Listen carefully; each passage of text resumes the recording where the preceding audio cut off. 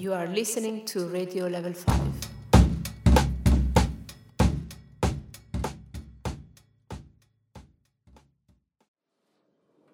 So I wonder that if you would start your practice of wandering,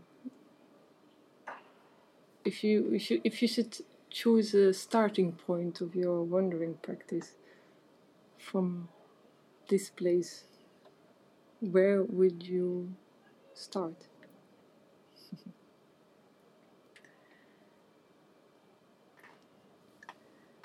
I just want to recall that this is Laura Meldermans who is asking me this question. And at the moment we are at level 5 in La Chapelle, looking over the skyline of Brussels. And she's asking me this question, me being Jolien Najaert.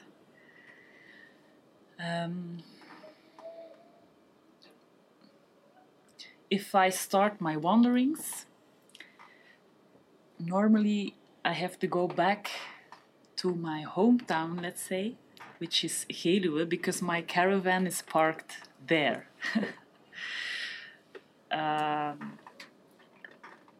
In the beginning, I did these wanderings by myself, but in recent years, I would invite people, one person, to join me, as if this person would be on residence in my practice of wandering.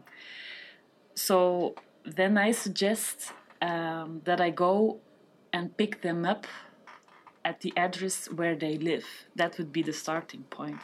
So I kind of like that you now ask it to me again, because now since like 4 years and a half, I actually live in Brussels. So I would say I would start at where I live currently, at the Zannestraat in the center of Brussels.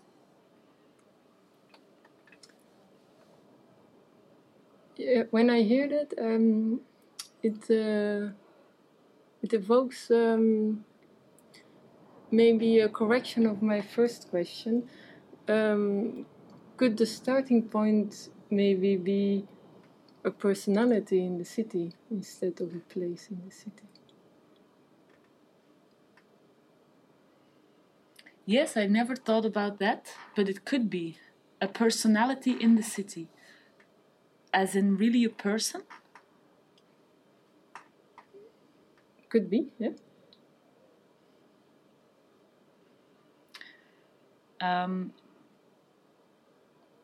Well, you could say that, because now I imagine, Laura, that you're joining me now in my practice and that I'm about to pick you up. Because in that way, you know, when I invite people, you could say that maybe I'm already doing that in a way. I'm starting actually with the person who joins me. And this person, you know, as in my practice of wandering, there is no destination. We kind of leave and we don't know where we're going to. And I'm very curious to explore in that together what kind of time and space and orientation this state of wandering evokes. So yeah, the personality, I would say, then it's the person who joins me. Okay, but then I imagine I'm sitting with you in the caravan, and I suppose we're driving around the city. Yeah, well, and then I would ask you, in fact, Laura, are we going left or right? I would take the second on the left. And why would that be? Is there a certain impulse for that? Is there something waiting there behind the corner? Well, the fact of choosing the second is that I made a choice without knowing, without knowing on the place where we go. Mm-hmm. I will not be influenced by the street itself to go to the left. So it brings me somewhere. It's which really the don't know. curiosity of not knowing what's in that street. Or like running away from being influenced by what I see at that moment.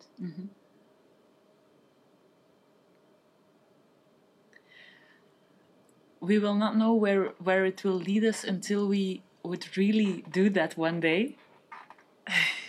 I would say let's do it one day. Okay. But if we would now imagine, Laura, that at the end of that street that we just took, there is your pylon standing there. How would you describe that?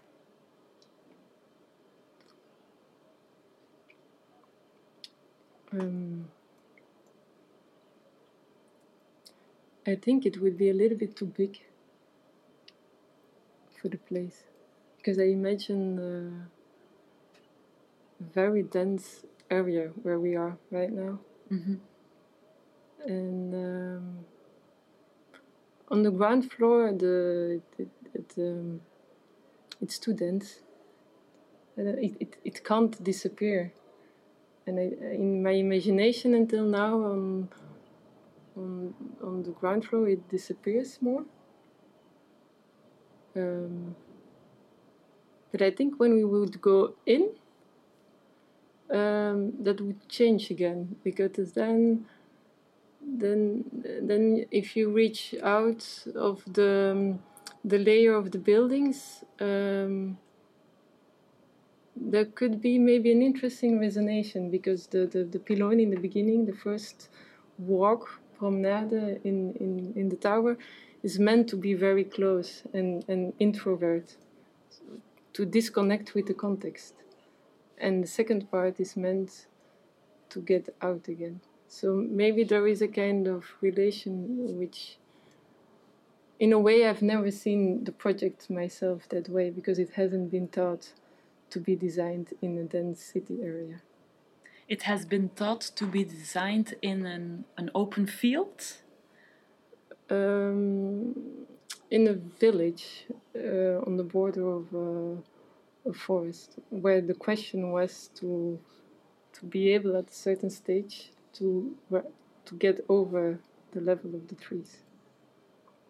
And have a view. And have a view, yeah.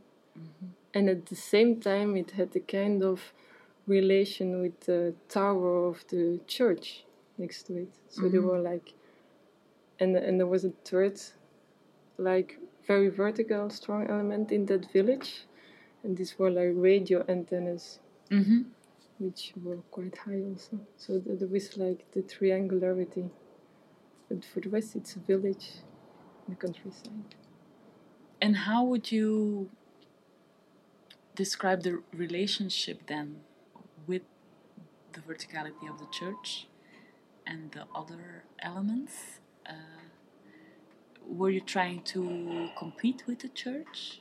Or were you trying to have a view on the church from another perspective? Or was it a statement for the kind of towers that represents more our society of today? Or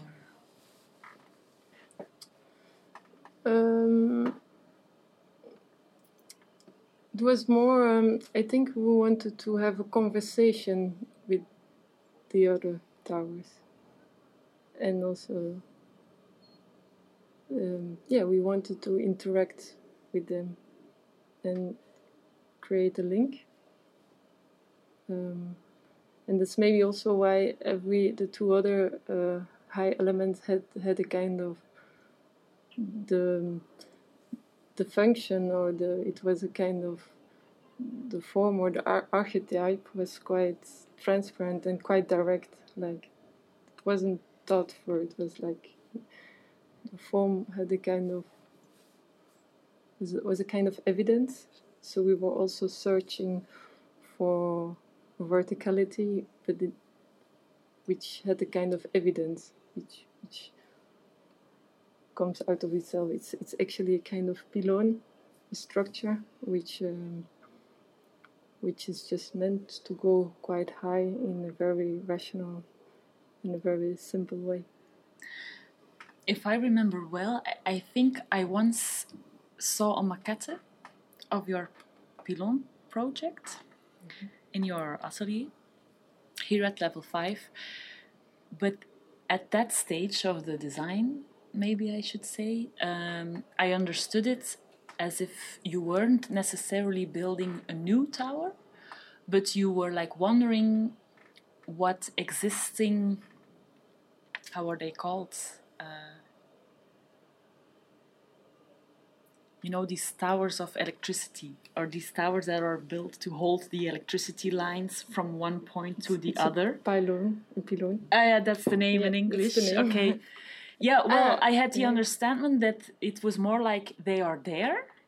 How can we occupy them? How can we give them a function?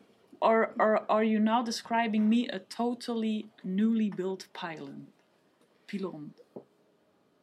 Well, what is new? I mean, and then it's maybe about,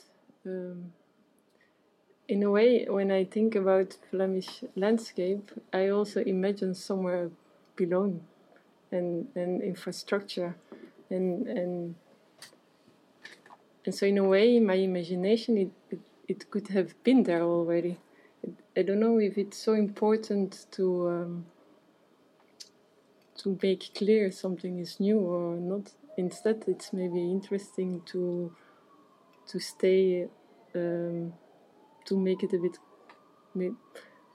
I don't know if confusing is a good word, but that it's sometimes a bit unclear, and that it plays with what already exists in our perception, or the view that we create about the environment around us. Without necessarily having seen it, but it's like a puzzle of different elements we have seen already in that. So yeah, maybe that brings us again back to the caravan, which is maybe also, I don't know, a search of creating an imaginary view, a connection of images or talks, or which not necessarily are linked to each other, but become linked. Yes. I mean, if I would describe my main fascination and what triggered me to start doing this was actually a fascination for the word, let's say, landscape, which is of course a very large word and concept. But already now, if you talk about how a structure like a pylon is proper to the Flemish landscape, I actually in the beginning mainly wanted to focus on that one, on the Flemish landscape, as it is the one that I know. And for me, the more you know it, the less you can see it. I was wondering. Yeah. So I wanted to research that, like, can I see it better? And then it was also a bit a search for, not, as a common practice of architecture, to stay at my desk and to look like in an overview on a plan of the Flemish landscape, and as almost one who wants to control it, trying to understand it. I was kind of resolute to ask myself, could a practice of an architect also be organized differently? And one of the things that interests me is the zintuigelijke, the sensitive experience of places. So I decided, what if I now move from village to village And oh yeah, I have an old caravan somewhere and it has a window. So what if I just move without a destination, but I just place myself, I stop in a village and I look through my window. So that's how it started, you know. But in the end, actually, before I lose myself in talking too much about whole questions and things that I had, in the end, it was for me maybe then even more about, am I actually really able to wander in the broadest sense? And also, how could that be interesting for my own practice, both as an architect, as an artist? Because you know, if you move without a clear destination, or if you work without aiming for a clear result or a clear format, what does that open up, you know, in your understanding of the world, of spaces, or also in how you act in life, how you work. You know, it's a bit about resisting to being productive all the time.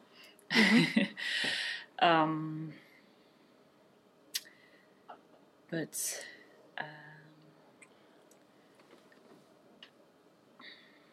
could that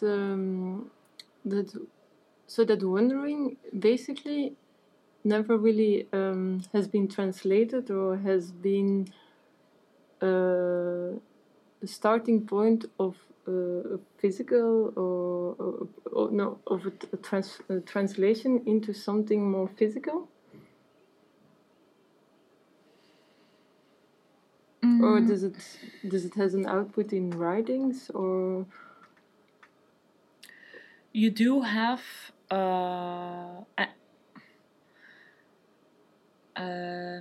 I'm not sure if it's not the question as if it would be needed. I can imagine that if that suddenly happens, the project isn't anymore what it's supposed to be. No, but it's really a very good question, because I mean, I think a lot about you know, language, and how through language you understand things of the world, you know. And a word that inspired me was errance. It's actually from a book of Raymond Depardon, if I say it well, and that's a photographer. Errance. So I was like, what is that? Errance. And it's from errer. And once I did a performance linked to my practice of wandering, it was actually here in Brussels at CC Breugel, and I called it Errer est humain. And it actually kind of refers to a Latin errare humanum est, and then it goes further. But I find it intriguing, because errer is connected to error. And it has something to do that, you know, as if not knowing where you're going is a bad thing. But so this is a little bit about how could you translate wandering. But what if you would have to make a physical thing out of it? I think my response to that, or at least my interest in that question, is, you know, I would also be searching a bit for if we all together try to think about how to organize space. I wonder today by which, I mean, is there still a kind of order by which we would organize it that is common? If you would relate to, you know, earlier times when it was maybe the religion, or it was maybe a king, you know, if you think about Versailles, he would like to order it in a very monumental way, where you have the feeling that walking within this monumentality, it's like the eye of the king that is leaning on your shoulder. But I would really wonder, what about today? And could you imagine that there is no order from which you design things. Could you accept that? And what kind of space would be created? So it would more be a question I'm busy with than that today I can't really answer what physical form it would create, but it would maybe be one that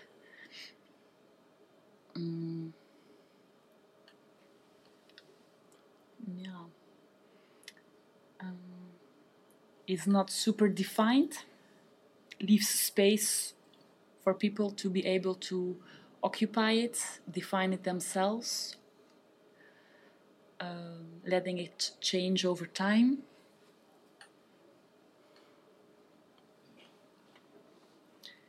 Yeah, there is maybe also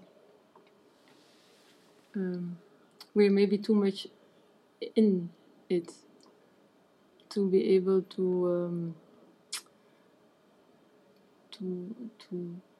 give it a name or something. I also and at the same time I also wonder or question like why do we need to be able to categorize it in a certain way? So it gives a kind of as a humanity, we always like to kind of order thoughts or ideas. Or Exactly. And maybe it's interesting to try not to do that, but it's also like public space and private space. I was really, really very much confronted with those kind of borders, real or not real, only with the search for where can I park with my caravan, where am I welcome? But I don't know if you see it, Laura, but there is like a monkey taking my attention. I don't know, do you know that monkey, Laura? A monkey's never alone, eh? I think behind the corner there are more. You think so? I hope so. Should we run, go back in the caravan and close the door, or are you familiar with this monkey? I would like to be familiar. I think it would be nice to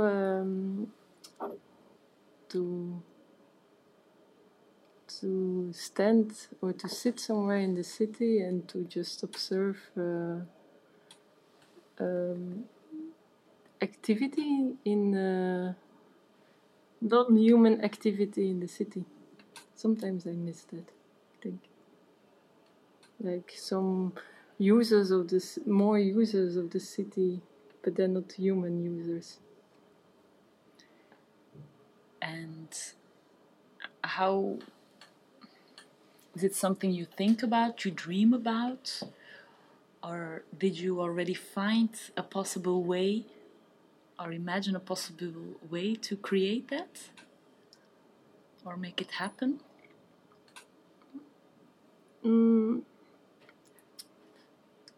No, but in my imagination, I think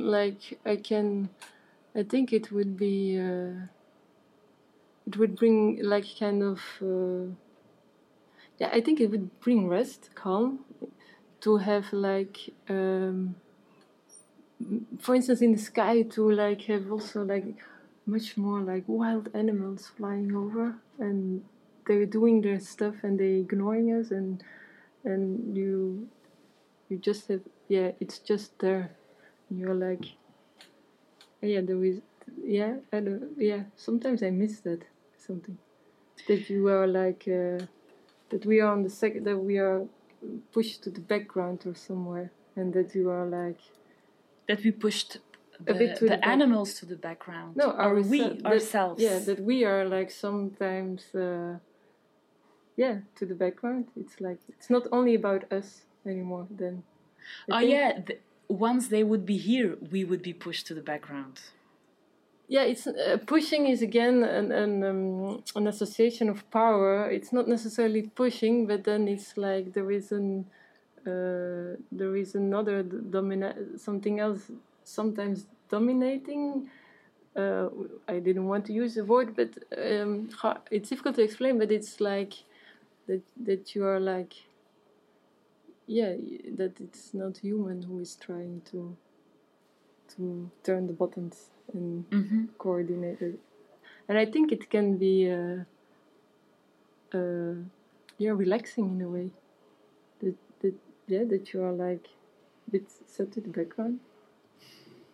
And then it changes again or something, yeah? But then that you could observe, and then things happen. That I think also because in a way maybe it goes back to that idea to want to classify and to control and to understand things, that we then get to a situation where we maybe accept that you just can't do it, and that it's like it's okay that it doesn't that it's not like we planned or foreseen, or it's like loslaten. Yes, loslaten, letting go. Yeah, leaving behind, accepting. And the interesting thing with that is that we can't really directly communicate also. With the animals? Yeah. Or at least not through our language. But why is that interesting?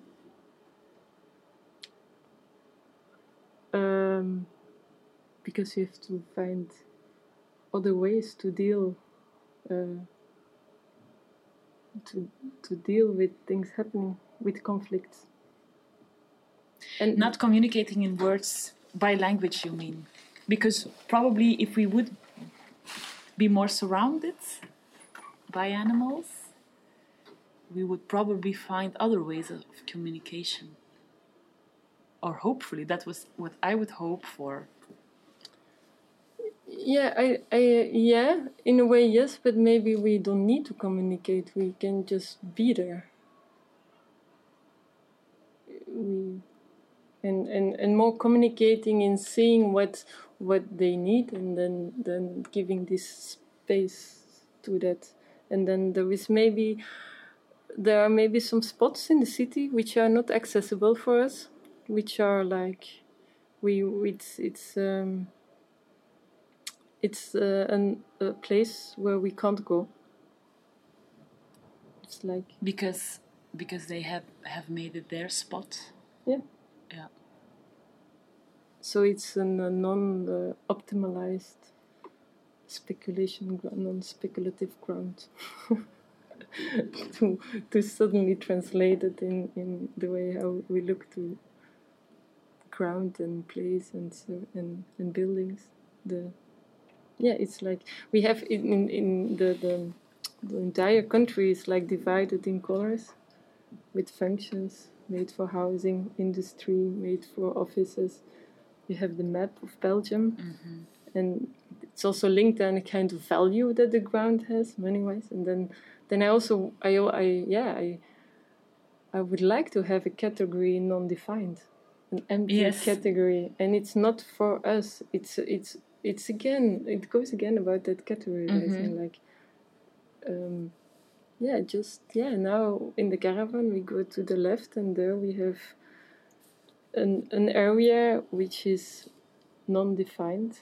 It doesn't belong to us. Yeah, and I would also like that, because I think that I would probably be welcome to park there, you know? I'm not sure. Unless of course the animals... not, because you can't. It's not... You can't. I can't park there. It's not. It's not meant for us. But then it is defined. If only animals can go there. Yeah, it is defined in effect. In that way, it's maybe we can define it as it's not us who can define it. Okay, it's not up to us. Yeah. Yeah, in that way. To make those rules. Yeah. No, I'm kind of triggered by this. I would maybe call it the common interest, as if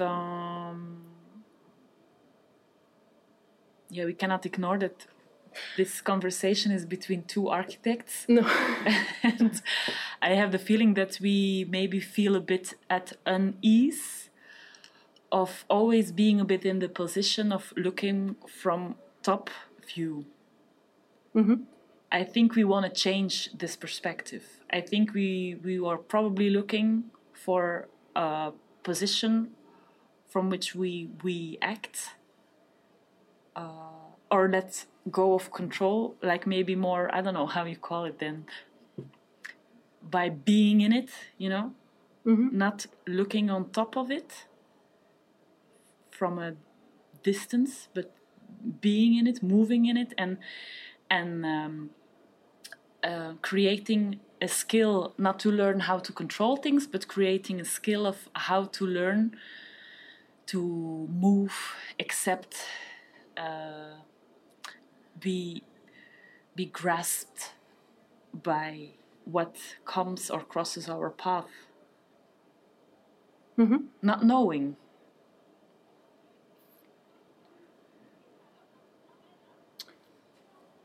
Yeah.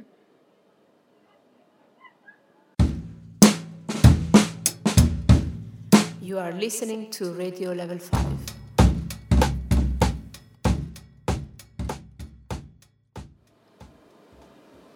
I wonder, Laura, if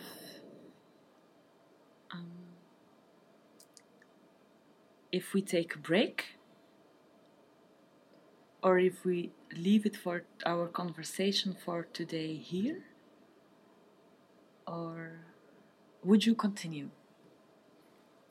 No, I think I do like a break. Let's do a break, huh? And we'll see if there's gonna be a continuation or not. Yeah, let's see. Who knows? Who knows?